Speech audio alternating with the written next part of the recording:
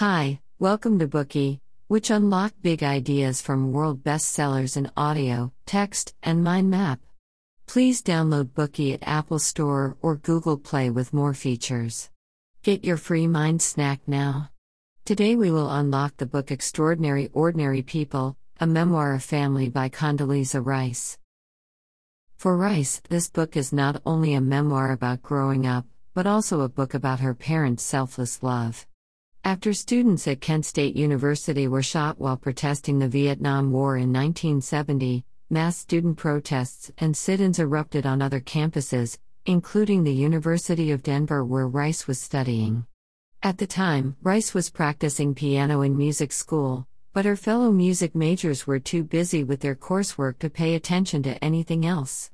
Rice felt suffocated in such a self-isolating school environment. Her mother was the reason that she majored in music and pursued a career in it. However, she realized that she hated being single-minded with her studies and not caring about other things. She also knew that she would never be good enough to be a top musician. For those reasons, she decided to change her major. Her mother wasn't angry about her decision. Instead, she just smiled and said, "Do you remember when I told you that you weren't old enough or good enough to quit?" She added, "Now you are old enough and good enough. For the rest of your life your piano will always be there for you." Rice did not find a job in the 1975 recession and reluctantly decided to teach piano. Those around her saw the irony of her situation. Rice had no choice but to do what she had always been afraid of, that is being a piano teacher. Rice felt lost, but her father told her that he believed any setback would be temporary. "Well," he said, "your mother and I are ready to help you in whatever you decide to do." Rice has said, "Good parents are a blessing." Her parents never read any books on parenting, they were just good at it. Not perfect, but great.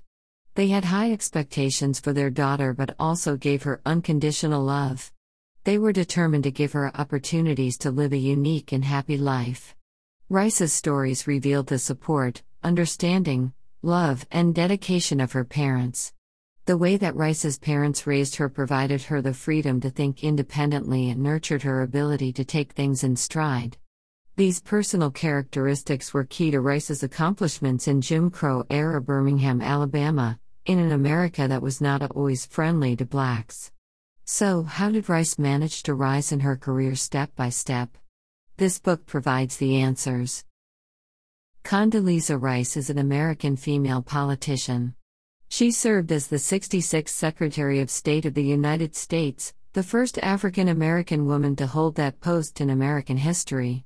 She has distinguished herself in many areas, including overseeing the upheavals in Eastern Europe and the dissolution of the Soviet Union, and protecting an America that was devastated by the September 11th attacks.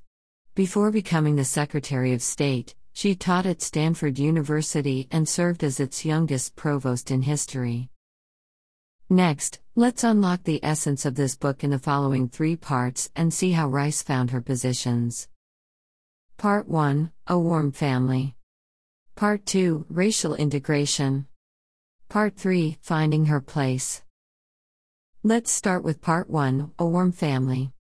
Rice's parents grew up in the darkest time of racial segregation in the southern United States when whites held the power and blacks had little. But if blacks received a good education and were willing to work hard, they could change their circumstances and gain respect from whites. Rice's parents had a good understanding of this societal reality, and they tried hard to preserve their dignity and pride by getting an education. From a historical perspective, education at that time was like an armor that shielded blacks against everything, including racism. Based on their own experience, Rice's parents wanted their child to seize every educational opportunity. Rice's parents were very anxious about getting their child off to an early start.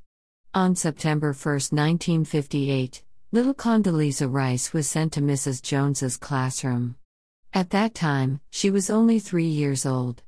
When she first started school, she was afraid of the other children and of Mrs. Jones. She did not want to stay in the classroom at all. Finally, she told her mother that she did not want to go to school. She came up with a lame excuse that the teacher always wore the same dress every morning. Although her parents did not buy the logic of their child's argument, they understood what she was trying to say. They dropped the idea of getting her an early start in education. It was too soon for her to go to school anyway, she was only 3. Since Rice was very young, she had enjoyed theological debates with her father. Her father tolerated her dissent and argued patiently, hoping that she would use her intellect to help establish her faith. He never made her accept anything on the face of it and always encouraged her to ask questions. As Rice writes, "I am grateful for that because in the many intellectual environs in which I have found myself, I have never suffered the crisis of faith that so many do. I have always believed, fully and completely." Rice's parents strongly believed in and were committed to education, largely due to the influence that Grandpa Ray and Grandpa Rice had on them from childhood. The Rays were proud people. While their living conditions in Birmingham were degrading due to the racial discrimination at the time, Grandpa and Grandma Ray were very determined to maintain the dignity of their children. They often reminded their children, "You're a Ray." This was to encourage their children not to hold back when faced with difficulties. The Ray children were never allowed to use a colored restroom or water fountain. Instead, they were told to wait until they got home. Also, Rice's grandparents owned a sedan so that no one had to sit in the back of the bus.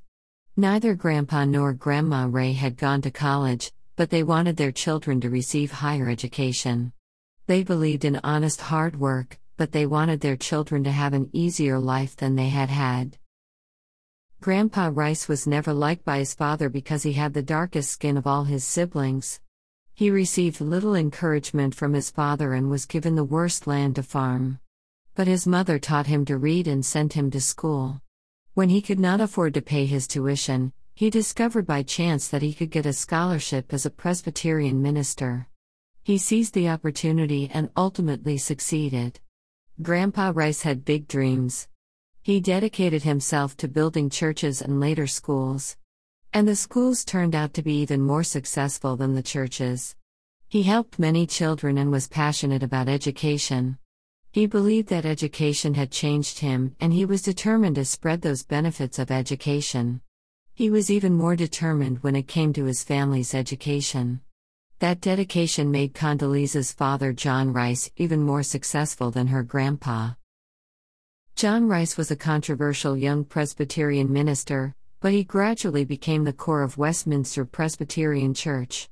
He ran the Youth Fellowship Program and a club that he formed for young black men, the Cavaliers, who were teenage boys who he met with weekly. He also involved others from the church and the community. He organized group discussions and tutoring sessions, as well as a week-long leadership conference each summer at Stillman College. You might now be wondering, what was the point of doing this? In fact, what they were doing in today's language was guiding the children, helping them grow. John Rice wanted the children to know that there was a bigger and more diverse world than the one around them. Before he died, he had said he wanted to write a book called Something in the Water to reflect on the remarkable achievements of the young men whom he had interacted with. And that concludes part 1.